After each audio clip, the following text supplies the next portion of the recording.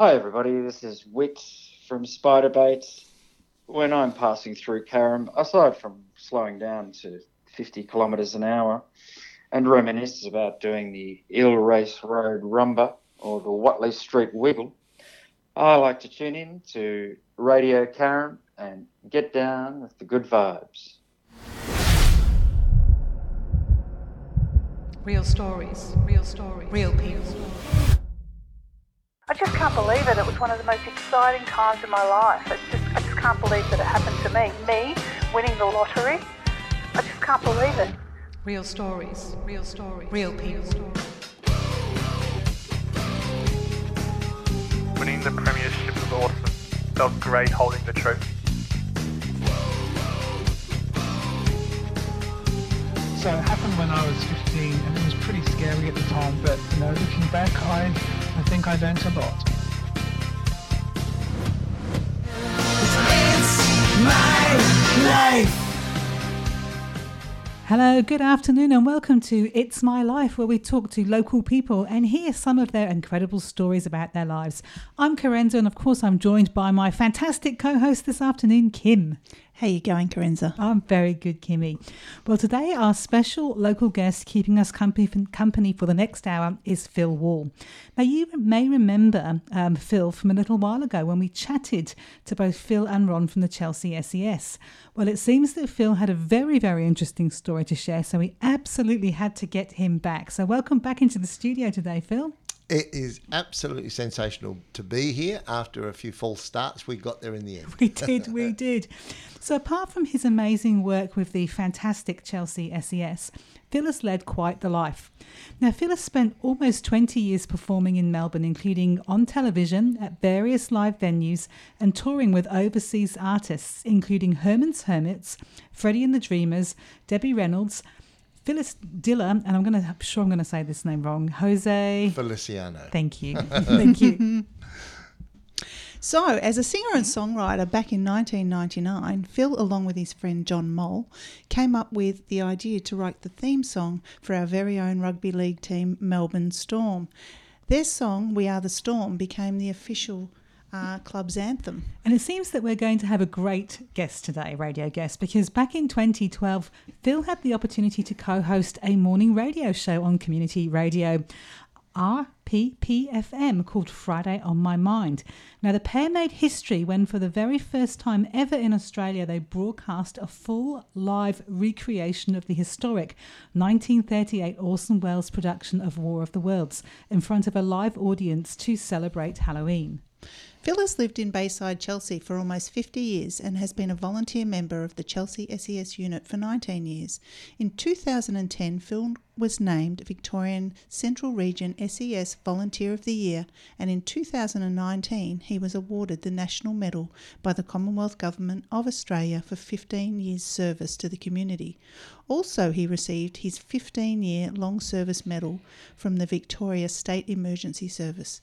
He holds the position of Deputy Controller for Community Engagement. Phil and his wife Marianne have been married for almost 40 years and have a daughter Kimber, who has Down syndrome, and a son Dave, who runs his own carpentry business in the local area. So we've got a lot to talk about with you this afternoon, Phil, and it's fantastic. As you said, a few false starts, but we've managed to get you back in the studio this afternoon. And it's fantastic to be here. A couple of quick things. This is how many false starts. We now have been married for 40 years. Wow, that's good. So we had our 40th anniversary, which was great. And we did an amazing thing. We were trying to think, we were talking about buying each other gifts, and after 40 years, it was like, we don't need anything. There's nothing we want for. Mm-hmm. So we came up with the idea of, Marianne said, I'd love to do Roar and Snore, which is amazing at the Melbourne Zoo. Yep. So we went and stayed overnight at the Melbourne Zoo for Roar and Snore. Best anniversary ever. It was fantastic. So it is fantastic. I've done that too, and so has Carenza, I Yeah. believe. I have, although I did it in the winter, so I think it might have been a bit nicer maybe in the summer. Well, we did it. It was a beautiful, balmy night, and it was just a wonderful event all round. I think it's highly underestimated. It was one of the highlights of the last decade for me, that's for sure. Absolutely. Best night ever. It was fabulous. And I have to say, Kimber, my gorgeous darling daughter, has Downs. Yep. And Kimber is part of a sensational dance group, theatre group called the BAM All Stars, which are based, or the lady who began the whole thing is based right here in Carrum.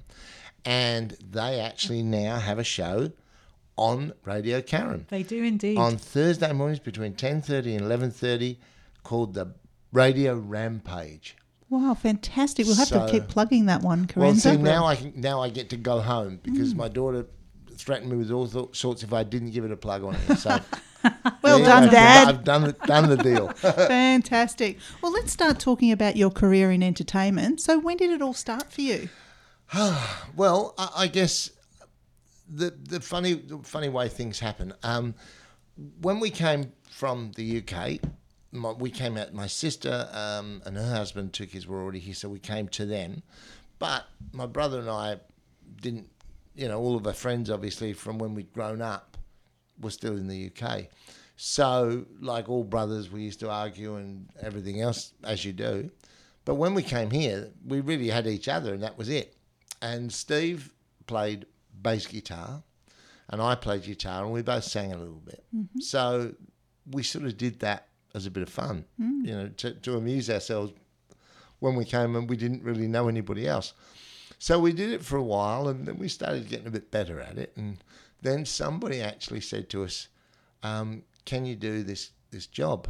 And it was at the Foresters Arms Hotel in Oakley, and it was a 3-hour job. Now, that sounds pretty okay, except that we only had 2 hours of material. So we worked out that we could do 2 sets that we did songs one after the other. And then the last set would be, because the songs went down so well in the first 2 sets, we've had requests to do them again. Great idea. Very clever. Very and wise. it was basically going to be the shortest ever career in music, ever. To say it wasn't good, well, it's probably underestimating good. So this was on a Saturday night. On the Monday, I got a phone call, and a guy said, hi, I saw you at the Foresters Arms on Saturday. Saturday night. And I thought, God, they're starting blackmail calls already. And the guy said, you didn't sound very good. And I thought, well, thank you. I mean, we knew that. He said, but you looked all right. You look good. So I'd like you to do a television show on next Saturday. And I nearly fell over, and I'm thinking, this can't be serious. Turned out this guy was a producer for Channel 7, and it was for a morning show that they were doing called Do It. Mm-hmm. Now, Do It was hosted by a comedian magician named Ian Buckland and Molly Meldrum. Oh, wow. So good old Molly. It was so long ago, he was Ian Meldrum. Wow. So I love Molly. Molly and Ian Buckland were hosting the show, and we went on and we did the first show. So you can imagine we were terrified because it was all live. Yes. So we were terrified. So we went on and we did the first show. And when we finished, the producer came over and saw us, and he said, yeah, that was great. Thank you for that. And then about 2 days later, we got a phone call to say, we'd like to book you for next week. And That's amazing. Wow. That's fantastic. And we ended up doing 6 out of the first 7 weeks. And it just took off, and it was fabulous. And what was wonderful, which was, I guess, the unexpected surprise element of that, was the fact that Molly was one of the hosts. You can imagine the lineup of people that they had going through there. So we used to get to meet all these different people, and I remember clearly we were there one morning, and they said, oh, this is this new American band coming in today called the Jacksons. And I went, oh, okay, cool. And there were these 2 annoying little kids. The guys were great, and there were 2 annoying little kids, which was Michael and Janet. That's amazing. Fancy meeting those two. There they were, and you sort of think, yeah, who surreal. could have known? And one of the shows, we were performing a song called Daniel, and again live, and we played the introduction, and as I looked up, Elton John, who wrote the song, was standing behind one of the cameras. Oh, and you've then got to sing it in the next front 3 of minutes him. live.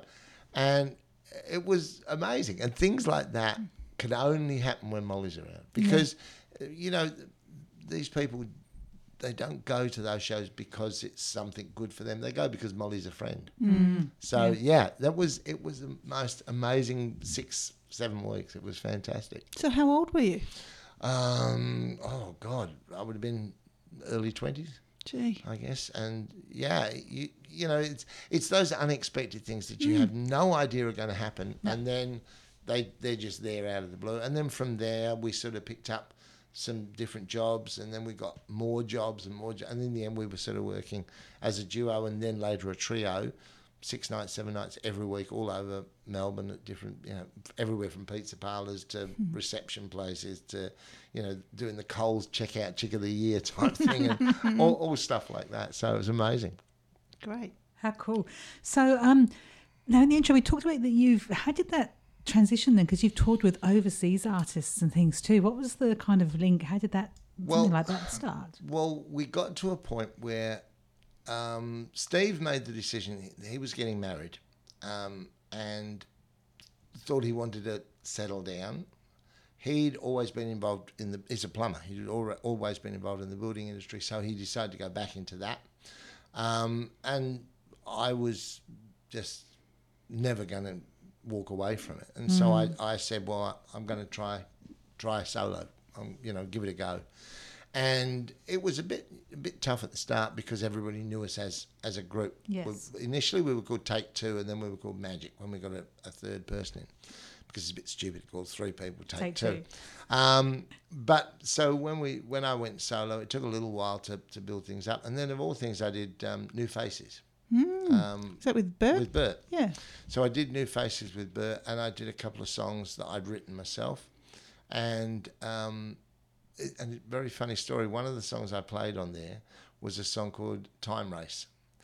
And, you know, that song, we were talking before we came on air about the funeral of a very dear friend from the SES very recently. And they chose that song, with me singing that song, to be the final musical tribute for the day. It was amazing. So something from nearly 40 years ago. But yeah, so I was doing stuff solo, and at the time I had a manager named Peter Cooper, who was a great guy. And one day out, again, all these things, you know, you can try and plan things, but they never work out. It just comes out of the blue. He said, I put your name down for something and you're on the short list. And I said, oh yeah, what's that?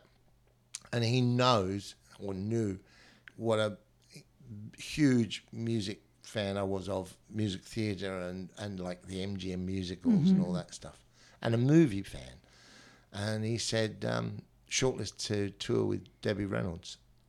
And I nearly fell over. And it was it was the longest 2 weeks ever waiting to find out. And then the phone rang one day, and I just started talking and talking. And he said, do you want to know or not? I said, I don't know. He said, trust me, you want to know. I said, all right, what is it? He said, yes, you're doing it. You're doing Melbourne and Adelaide. So I think we did 5 shows in Melbourne at the Concert Hall, and then we did 1 night with 2 shows at the Adelaide Festival Theatre in Adelaide. And it was amazing. She was amazing. To meet her and have the opportunity to talk to her about different things. I remember one day saying to her, when you made Singing in the Rain, did you have any clue that it was going to be as big as it was, you know, like all these years later? And she said, when I made Singing in the Rain, I think she was 19, and she said, I didn't know what to wear. I didn't know what to dress in. So she said every morning, the way the studio system worked, every morning, she had a small apartment about 10 minutes drive from the studio. So they would send a car at 4 a.m. Car would arrive, and in the car would be hairdresser, makeup, wardrobe. They would lay out everything down to her underwear. She would then get dressed, they would do her hair, they would do her makeup. She would get in the car, drive the 10 minutes, and then get out at the studio, get out of all the clothes, have all the makeup taken off and have her hair washed because they were no good for the movie. And the whole point was that Sam Goldwyn said, if you are an MGM star, you will look like a star wherever you go. Wow. So the idea was if somebody happened to be staggering down the street at 4 o'clock in the morning and see saw her. her, Yeah. they would say, wow, So she's a movie star. She couldn't leave home in a tracky jacks then. Well, I mean, if you think Incredible. about today, I mean, he'd probably turn in his grave if he could see what Yes. Some happens of them today, that's yeah. right. But so that was the first one I did, and then from there I did Jose Feliciano, which was wonderful, and then after that came the being a child of the 60s and growing up in London. My music was, the Beatles and Herman's Hermits Yep. and Freddie Yeah. and the Dreamers. And I'll never forget, I was touring with Freddie and the Dreamers, and we did a country tour of Victoria, and we came back, and they were going to pop in to our house. My wife and I had a half a house, the upstairs of our house, right on the beach. And they were going to pop in and have one quick drink. This was 11 o'clock in the morning, on their way back to their hotel. So Mary Ann didn't know they were coming, so you can imagine how popular I was. And she said, so one drink went from one drink to, I think they ended up leaving about 4 the next morning. And there are pictures, reportedly, somewhere around the world of Freddie. Now, I want this to get very quiet. Yes, of course. Okay. We'll tell Won't no tell one. anyone. Freddie was stark naked with his jocks on his head, singing Beatles songs with me in our kitchen. And it was a dream come true for wow. a young boy from London who grew up in the 60s just watching these blokes on, Ready, Steady, Go and Top of the Pops. Yep. That, amazingly, that led to him going back to the UK, and he was friends with Herman's Hermits, and they said, we're coming to Australia, and he said, you should use this guy. He's cool. He's a fun guy. And so they phoned and said, yeah, we'll have this bloke. And I ended up doing 3 tours with Herman's Hermits. And it was, I've been absolutely blessed. It's just, they've just come along, And Yep. one of the last ones I did was, Phyllis Diller. Oh, she's an amazing comedian.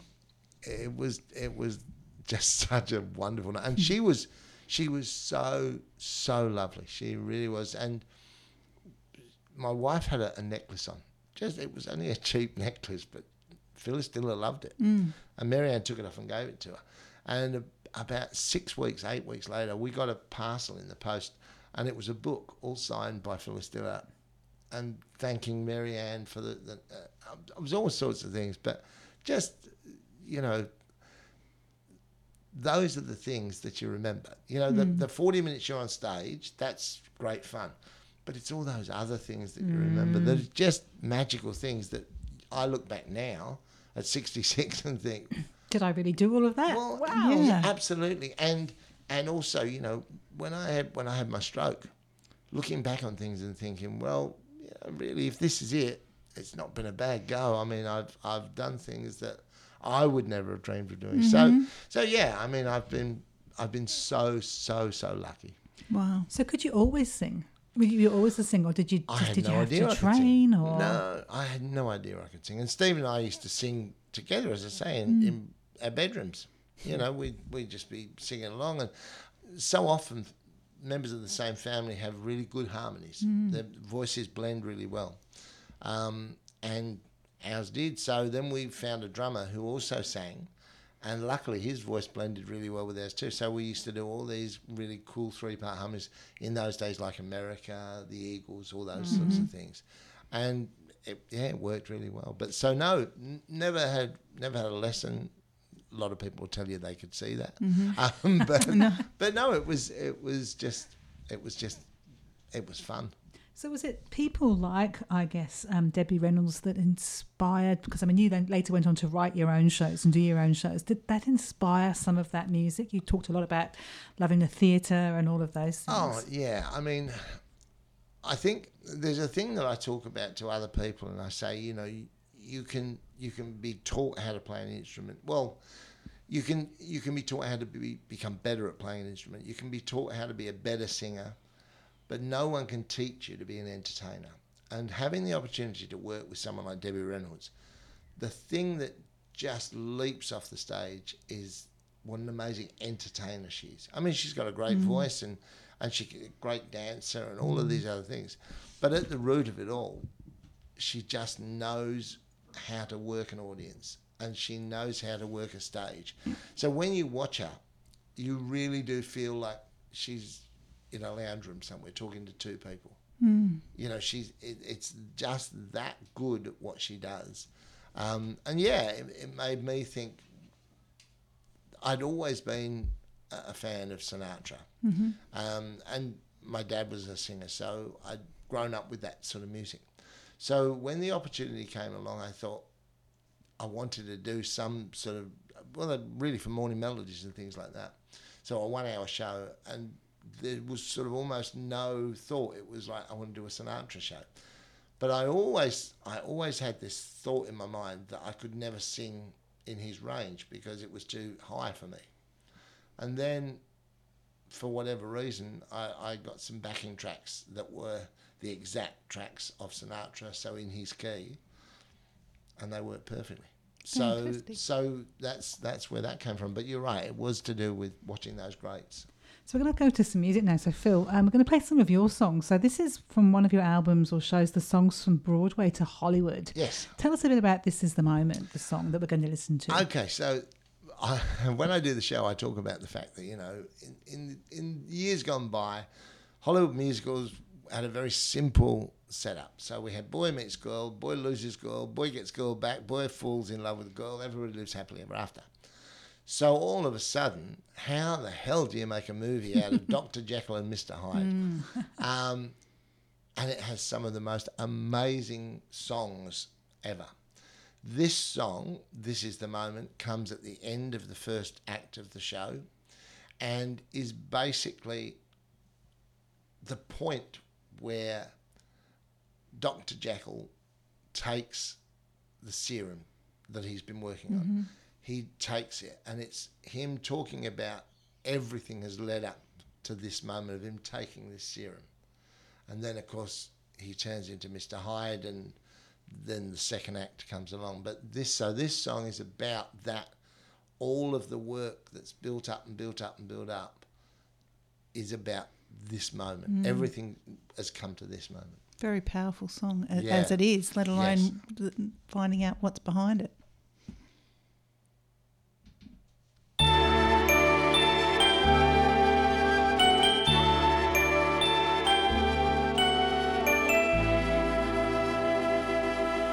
This is the moment,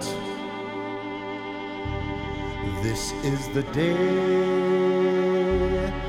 when I send all my doubts and demons on their way. Every endeavor I have made ever is coming into play, is here and now today. This is the moment, this is the time when the momentum and the moment are in rhyme. Give me this moment, this precious chance. I'll gather up my past and make some sense at last. This is the moment when all I've done, all the dreaming, scheming and screaming become one. This is the day, see it sparkle and shine, when all I've lived for becomes mine. For all these years I've faced the world alone, and now the time has come to prove to them I've made it on my own. This is the moment, my final test. Destiny beckoned, I never reckoned second best. I won't look down. I must not fall. This is the moment, the sweetest moment of them all. This is the moment. Damn all the odds. This day or never, I'll sit forever with the gods. When I look back, I will always recall, moment for moment, this was the moment, the greatest moment of them all.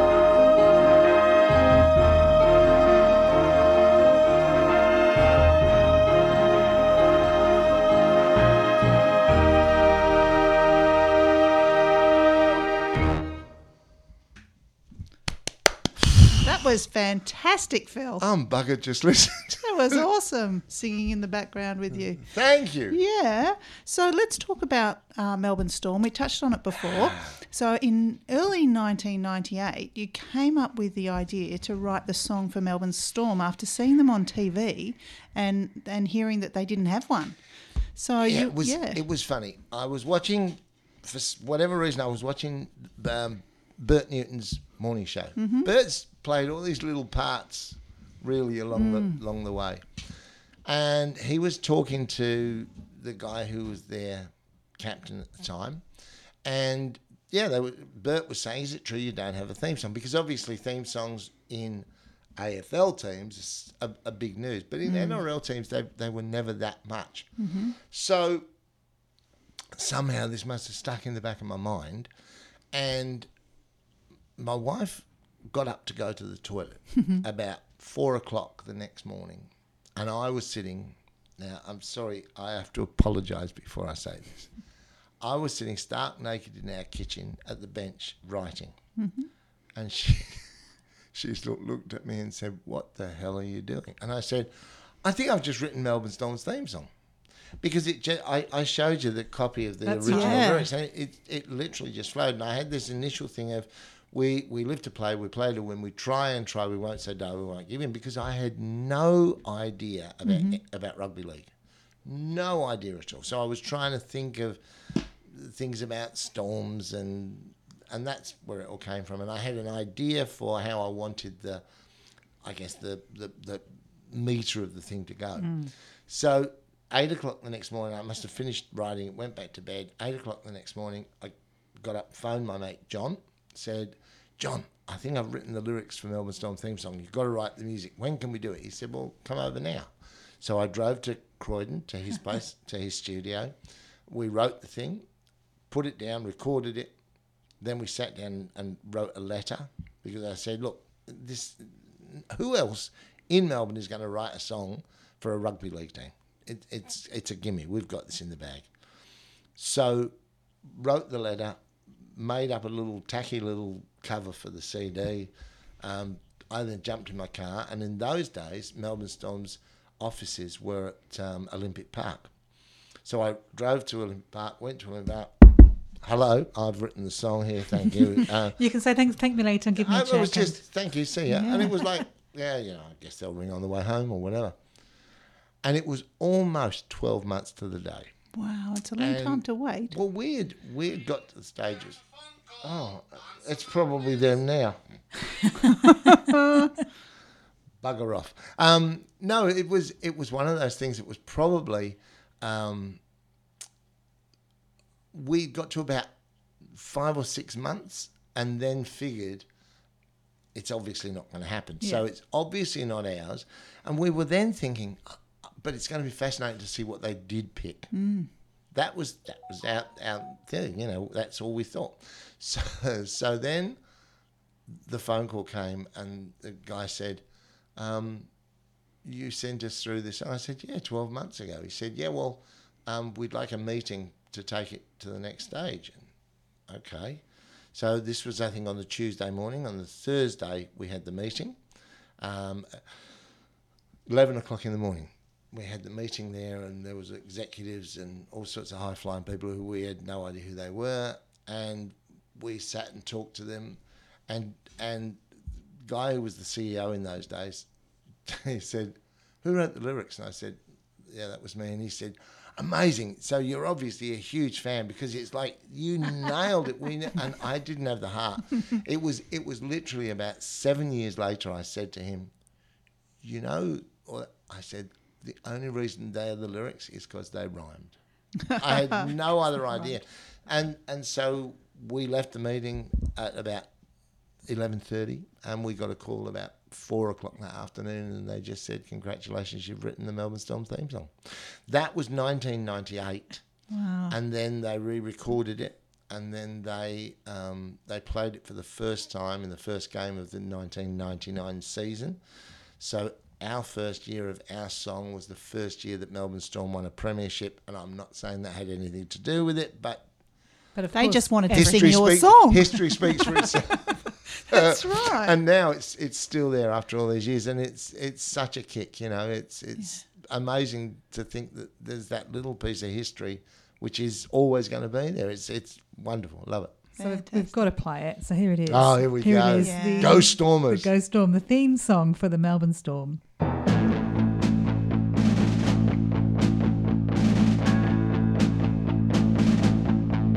We live to play, we play to win. We try and try, we won't say die, we won't give in. We're number one, we'll hold the line. We won't step back, we'll just attack time after time. We're lightning fast, we drive like rain. We won't be beat, we won't retreat, ice in our veins. We are the storm from Melbourne town, we'll blow the others off the ground. We are the storm and we're number one.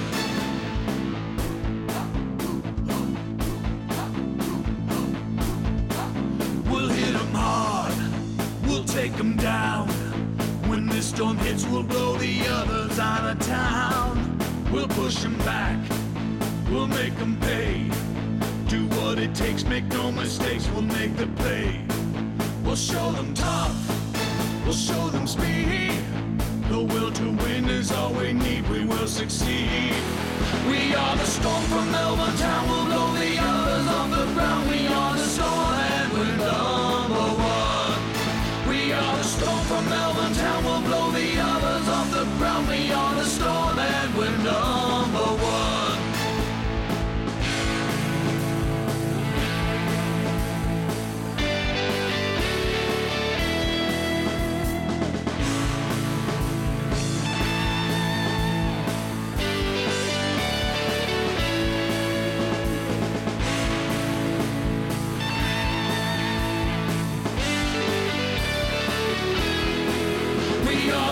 From Melbourne town, we'll blow the others off the ground. We are the storm and we're number one.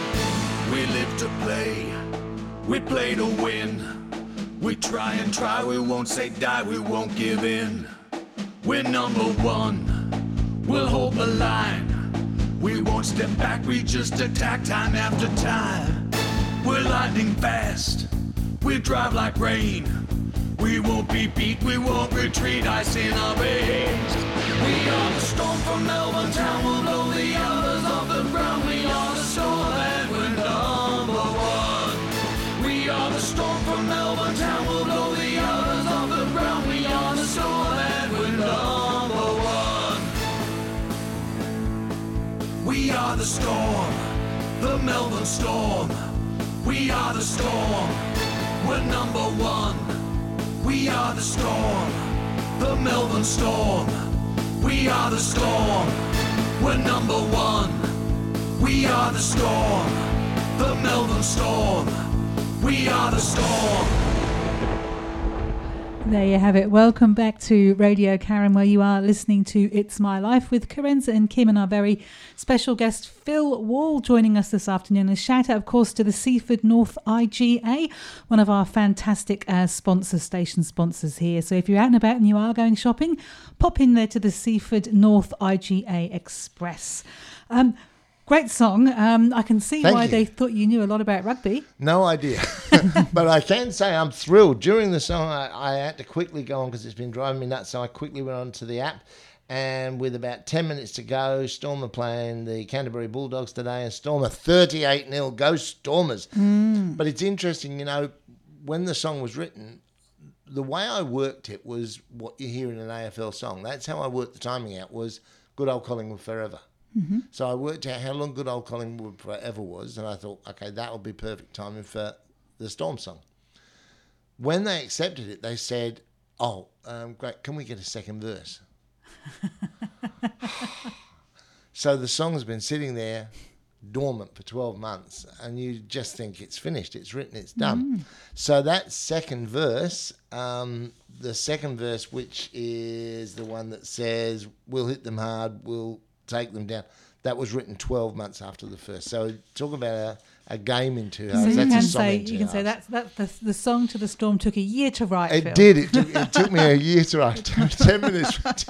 10 minutes at the start, 10 minutes at the other end. So. I love it. Now, radio is not new for you, so I was fascinated that you've obviously been involved with your own radio show, Friday on My Mind, but you did a live recreation of Orson Welles' War of the Worlds. Oh, it was wonderful. You know, I said before about those wonderful opportunities that you get and how they come about out of thin air.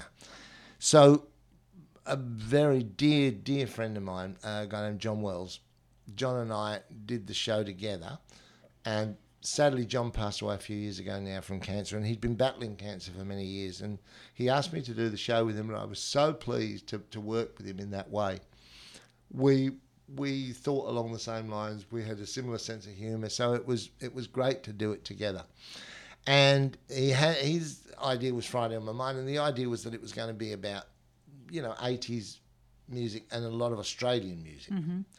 Fantastic music. And 60s, 70s, right through. So we started doing the show, and we started to really try to come up with other things. So when Maurice Gibb was sick, we said we should do something about the Bee Gees, dedicate a show to the Bee Gees. So then I started looking into it, and I found this guy whose name has totally escaped me, who was the guitarist for the Bee Gees. Mm-hmm. People forget that back then they were a band. There were the three brothers. There was a lead guitarist and a drummer, and he was the guitarist. Toured with them, he's on all the records, on all the covers. There you go. And we managed to get hold of him, and so we spoke to him, and we had a ball with him for, it was just great fun. So when we were doing all of this, we were trying to think. I said one day to him, we should look outside of just the music, some of the other things that were around in that time. And one of the things that was there through some people who became very good friends of mine and still are was Cop Shop, the television show. So I said, why don't we try and do a Cop Shop reunion? So that came about. And in the studio we had John Orchick, who was Giorgio. Mm-hmm. And there was, in Sydney, we had Paula Duncan on the radio. And, of course, Paula and John... They were married. I sang at their wedding. Oh, wow. I wrote a song for them and sang at their wedding. And then we had Gil Tucker, who was Roy Baker. He was in Melbourne. Joanna Lockwood, who was a dear friend, was in Sydney. And Alan Fletcher, who's, of course, now Dr. Carl for the next few weeks. He was there because he started out on Cop Shop as Frank Rossi. So we had them and in the Sydney on the phones and down here. And it was a great show. It was a lot of fun, and we got some great feedback from it. And Wellesley said to me as we were walking out of the studios, so what are you going to do next? And I have no clue where it came from, but I said, let's do War of the Worlds. And that's how it came about. Let's do War of the Worlds. So he said, great. Great. When was it? How did it work? So it was coming up to Halloween. I said, if we're going to do it, let's do it 8 o'clock on Halloween, exactly as it was. We got John Orchick back because John Orchick runs a fantastic school for actors. So there was John Orchick, there was Steve Bastoni, and about 15 or 16 other great actors who were the cast. I spent days getting all the sound effects put together. So we had a sound effects man doing all of that. We tried to recreate it as best we could. So then we invited a studio audience, and we had like 40 people in the audience, and we got them all to dress up in Halloween gear. And then all of the performers came in dinner suits, and it was just like going back to 1938. And we managed, because we were a non-for-profit community radio station, they agreed to give us the original script. So we had the original script, and we used that. So they were speaking the same words, and it was just an amazing night. And what was great was in the lead up to it, 2 weeks before, and again, how this came about was the old thing, if you don't ask, you don't get. And we managed to get hold of an actress named Anne Robinson.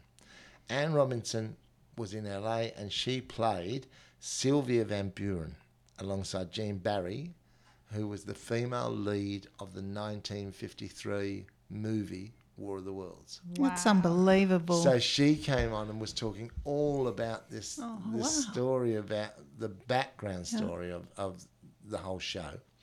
We then found a guy who ran a coffee shop at Grover's Mill. And Grover's Mill is a little town outside of LA, which is where Grover's Mill was, where it was set in the movie.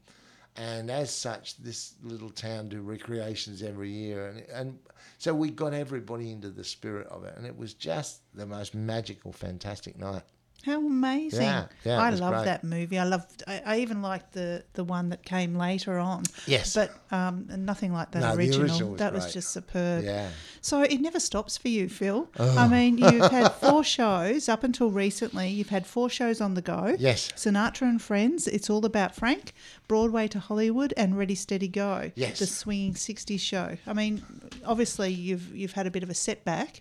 Well, the bloody stroke got in the way, and so much has come back. Yeah. And for whatever reason, the singing hasn't come back, and it's frustrating, and I know it's in there somewhere. But when I had the stroke back in July, I had so many massive issues. When you're lying there and you can't move, you can't speak, you can't breathe properly, you can't swallow.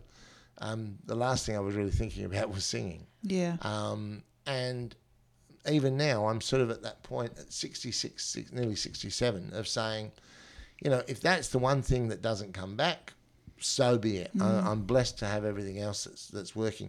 But John, my best mate and partner in writing and God knows what else over the last nearly 50 years, he is a music teacher, he's a vocal teacher as well. And he's doing some work with me, and he seems to think that it's in there and it will come back. But it's frustrating. But if at the end of the day, if that's the worst thing that happens, so be it. Well, you've done some amazing things, but just tell me a little bit and touch on those shows. Tell me how did they go? Well, the original thing with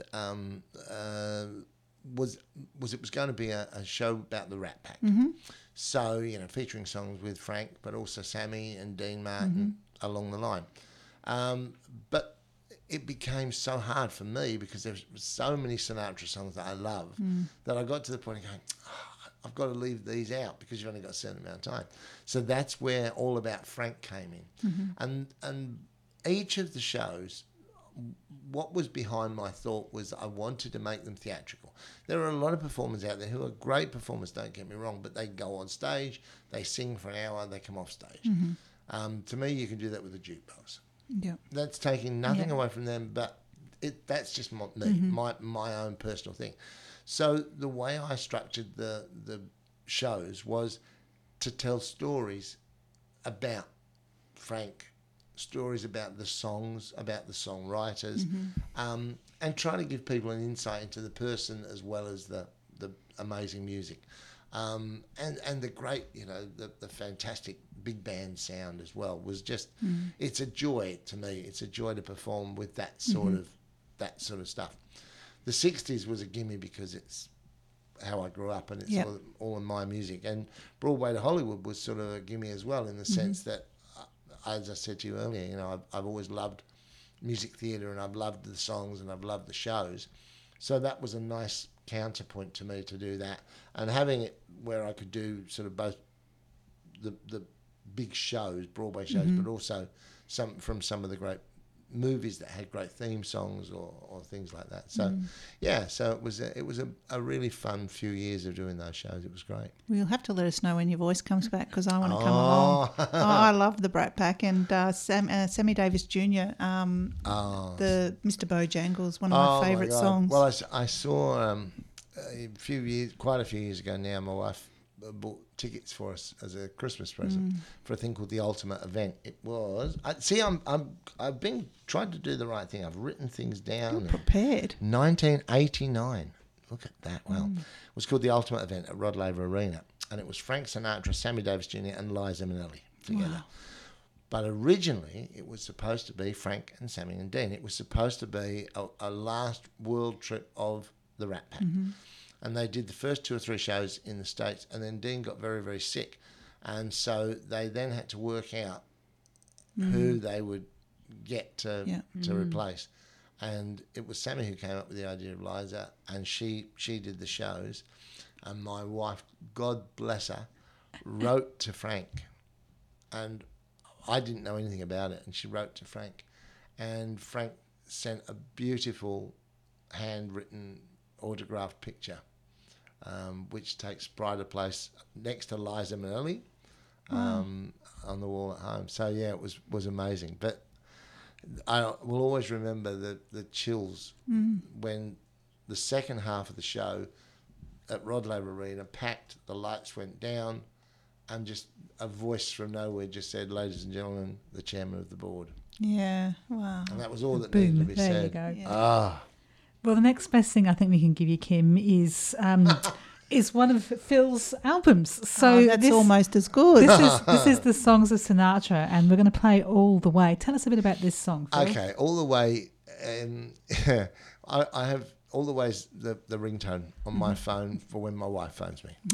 Me singing it and it's just, I think it's one of the most beautiful songs that Sinatra ever recorded.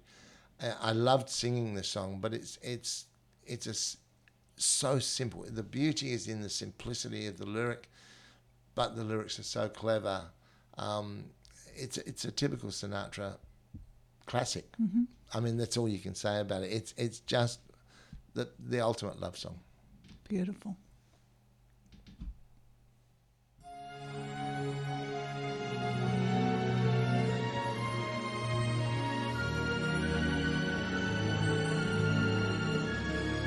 When somebody loves you, it's no good unless he loves you all the way. Happy to be near you when you need someone to cheer you all the way. Taller than the tallest tree is, that's how it's got to feel. Deeper than the deep blue sea is, that's how deep it goes if it's real.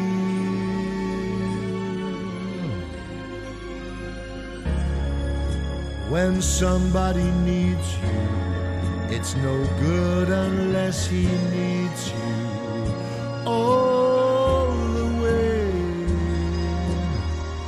Through the good or lean years, and for all the in-between years, come what may. Who knows where the road will lead us? Only a fool could say. But if you'll let me love you, it's for sure I'm gonna love you all the way, all the way.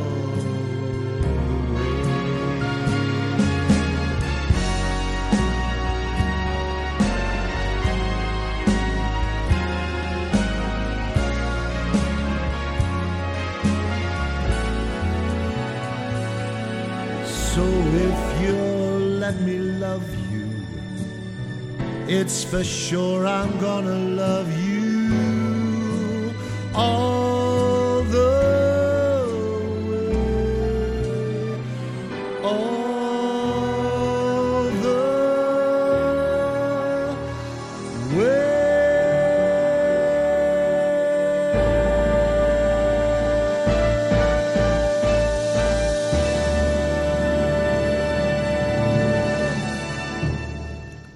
And welcome back. You are listening to Radio Karam, and it's My Life with Karenza and Kim, and we're chatting to Phil in the studio here, and that was a beautiful Frank Sinatra song, one of the many songs that Phil sung as part of the various different shows and things that you've done over time. Yeah, no, it's a beautiful song. Beautiful song. It is a beautiful song. Well, you know, you've done so many things. I mean, Kim and I were just laughing, and in the breakdown, saying, "My goodness, is there more? Is there more?" And yes, there is. Well, there is more, isn't there? Because in 2020 you became a marriage celebrant. Tell us about that. That all came about. My wonderful, beautiful, darling wife, Marianne, had been nagging me. That's the simplicity, simple answer to it. She'd been nagging me for years because I'd been doing a lot of work. While I was doing the singing, I'd been doing a lot of work as a wedding MC as well. And I'd had a number of people over that time say to me, "Oh my God, I wish you could have married us too." And Marianne said, you should do this, you should do this. And in the end, I thought, you know what, all right, I'll give it a go. And the stupid thing was I really didn't know how long it was going to take. When I started looking into it and I realised it was basically a 12-month course. So I started work, and the first thing I had to do was learn how to learn again, because I hadn't done anything like that since I was at high school 1,000 years ago. So anyway, I did the thing and worked right through the 12 months, got it all finished. Then I also did a funeral component as well, put the whole thing together. And what happens is when you've finished all that, then you have you've got the bit of paper that says, yes, you can do this. Then you have to actually apply to the federal government to see if they'll accept you as a person to be an authorised celebrant. So that was another 3 or 4 months. So all up, it was 15, 16, 17 months. So by the time that was all finished, and I then started to get all my bits and pieces together, brochures and a whole lot of other things, and then COVID hit. And then there were no weddings. Yeah, nothing. So I'm there all dressed up and nowhere to go, basically. And then I thought, this is great. And I got my first wedding and I was so excited. And then I had a stroke. Now, as a celebrant, there are many things that you could get away with. A stroke is not one of them. I'm thinking, I remember lying in bed at the hospital thinking, so you can't walk and you can't talk. That sort of rules out. It's going to be a bit difficult. It's just a little bit. Sort of does. I mean, they can probably wheel you in, but someone else is still going to speak for you. So yeah, I basically thought that was, it was fun while it lasted, and that was it. And since then, I've started getting back into it, and I've done a few more things. And the funny thing is, I always thought that I was so looking forward to doing marriages about. It would be so good, saying, and I now pronounce you, that sort of thing. But I did my first funeral and it really affected me so much to the extent of saying to my wife, I think that's what I want to do, because I have this real belief that if you do it well and you do it properly, you can make a massive difference to those people with starting or moving on in the grieving period. And it was something that I felt really strongly about. And I've done a few funerals now. And, I get so much satisfaction, which maybe sounds strange, but I get so much satisfaction out of that. It doesn't actually, because, knowing you in the time that I have, I know that you're an amazing storyteller. And to tell someone's story after they've passed is an honour, really, isn't it? Absolutely. It is absolutely an honour. And it's so much trust. I mean, the family puts so much trust in you to tell that person's story. Now, obviously, when Tash passed and I did her story, was the hardest day of my life, but also the proudest day of my life because I knew that I was able to do it properly for her.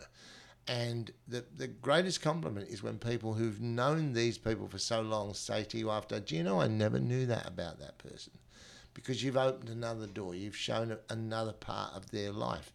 And at the end of it, it's about putting all those parts together and then forming them into a story, so that it sounds like you're just telling a story about somebody, not reading off a shopping list. I'm no names, no pack drill, but I've been to funerals where it's like that, and it's like there is no, the celebrant's probably a fantastic person, but there's no connection whatsoever. Now, obviously, I'm not going to have a connection with everybody's funeral I do, but I think it's so important that if you create the story well enough, when you tell it, you can give people the impression that you're talking about someone that you know as well as they do. Yes. When I started, I came up with this little tagline for my business cards that said, creating memories delivered with love. Beautiful. And I think that's what it was about. It's like two parts. The writing part is one part, but delivering the thing. And of course, after the stroke, I didn't know that I was ever going to be able to do that again. So that was something that I was thrilled. And we were talking before about, the singing. It was more important for me to get this part back. We laughed when I had the stroke, and initially with the voice was all over the place. And I remember garbling to my wife, and I said, she always used to say to me, if someone cut your hands off, you wouldn't be able to speak. I said, well... You do use them a lot. I do. So I said, well, I've got one that doesn't work and I'm only speaking half as well as I used to. So I think she was probably right all the way along. But yeah, it was... Again, I keep coming back and saying this, but it really has been a blessed life. I mean, all these little things that happened along the way just so happened, and it's a case of, I think, when you see something there, grab it with both hands. Yeah. Grab it with both hands, because opportunities don't always come along, and if you miss them, you've missed them forever. So good, but we're coming. I can't believe we're always coming to the I end. know, of it's the flown time flies when we talk to you, Yeah, Phil. it's It does, flown. Phil. Family is obviously really important to you. I mean, I think that's come through God, really yes. strongly throughout our whole conversation this Yes. afternoon. Tell us a bit about your family and your kids. And Well, Marianne and I, we met at a wedding 41 years ago. So we met in the January at the wedding, and we were engaged in the end of February, oh wow! and we were Whirlwind. married in November. Fantastic. So 11 months from start to finish, and there you are, 40 years later, and we're still hanging in there. That's great. We've got two wonderful kids. Dave's a cracking fella. He's a builder, carpenter. And him and Chloe, his beautiful partner, have got our gorgeous Scarlett, who's been at our place this afternoon. I was so proud, because for the first time I taught her to say, "Go Storm." So that was one for her dad. And they're expecting their second child, so we're going to have a granddaughter and a grandson. Congratulations. That will be in August. And then we have Kimber, our oldest daughter, who's 32 now and has Downs. And she is just the love of our lives. I mean, she's wow. I mean, she is an absolute gun. She's a go-getter. I mean, I'm thrilled to say she's grabbed the performance side of... I've seen her on some of the videos on the Yeah. SES. She's amazing. Yeah, well... Great little performer. March has been a big month for the guys. So in March they did Moomba. They were in the Moomba procession. And she has this thing that attracts people. So she was in the Moomba procession along with thousands of people. Channel 9 picked her out to interview her as she was walking down. The following week they performed at Werribee Park Zoo for International Down Syndrome Day. And then last Sunday, they did an amazing immersive theatre piece called Wonderland at a place called Alice Rebel's Cafe in Chelsea, which is all themed Alice in Wonderland. Oh, wow. And it was packed. It was full. So, you know, she's got that performance bug, and she is. I keep saying to my wife, she's a genuine performer. You know, she'll be absolutely buggered from all the rehearsals and everything else, and she's like, "Oh, I'm so tired. I just want to spend the day in bed."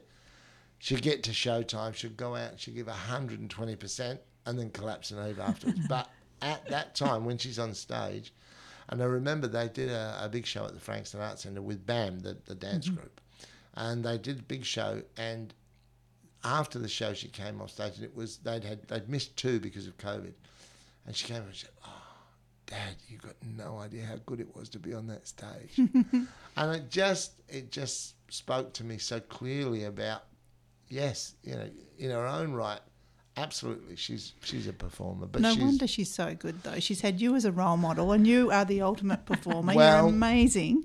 Well, let me tell you, one of the greatest things was that she used to do the Sinatra show with me. She used to do All About Frank with me, and she would come up and do Something Stupid, like Frank and Nancy. Yes. It would be then, and she would come up and sing that How with me, beautiful. and that was, you know, always used to drive me nuts. I'd be up there, you know, working me bum off for 48 minutes, and she'd get on for 10 minutes and sing one song Standing and bring the ovation. house down. Amazing. So I constantly say as she was going, so that's it, last time, never again. Well, But Phil, no, thrilled.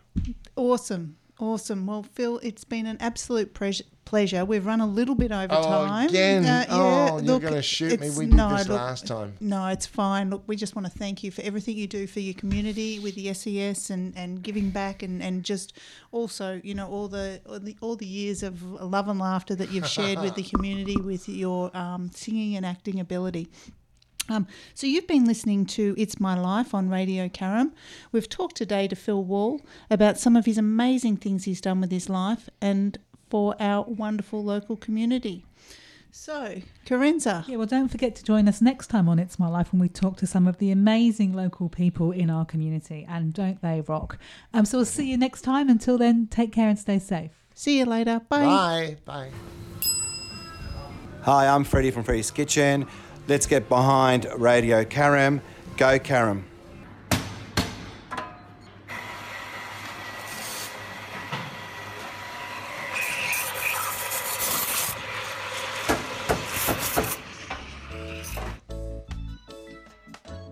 Don't worry about a thing, 'cause Atticus Health will make you feel alright. Don't worry about a thing, 'cause Atticus Health will make you feel alright. If you got a tummy ache, or you don't feel right, or if you have a nasty rash keeping you up at night, don't worry about a thing. Don't worry. 'Cause Atticus Health will make you feel alright.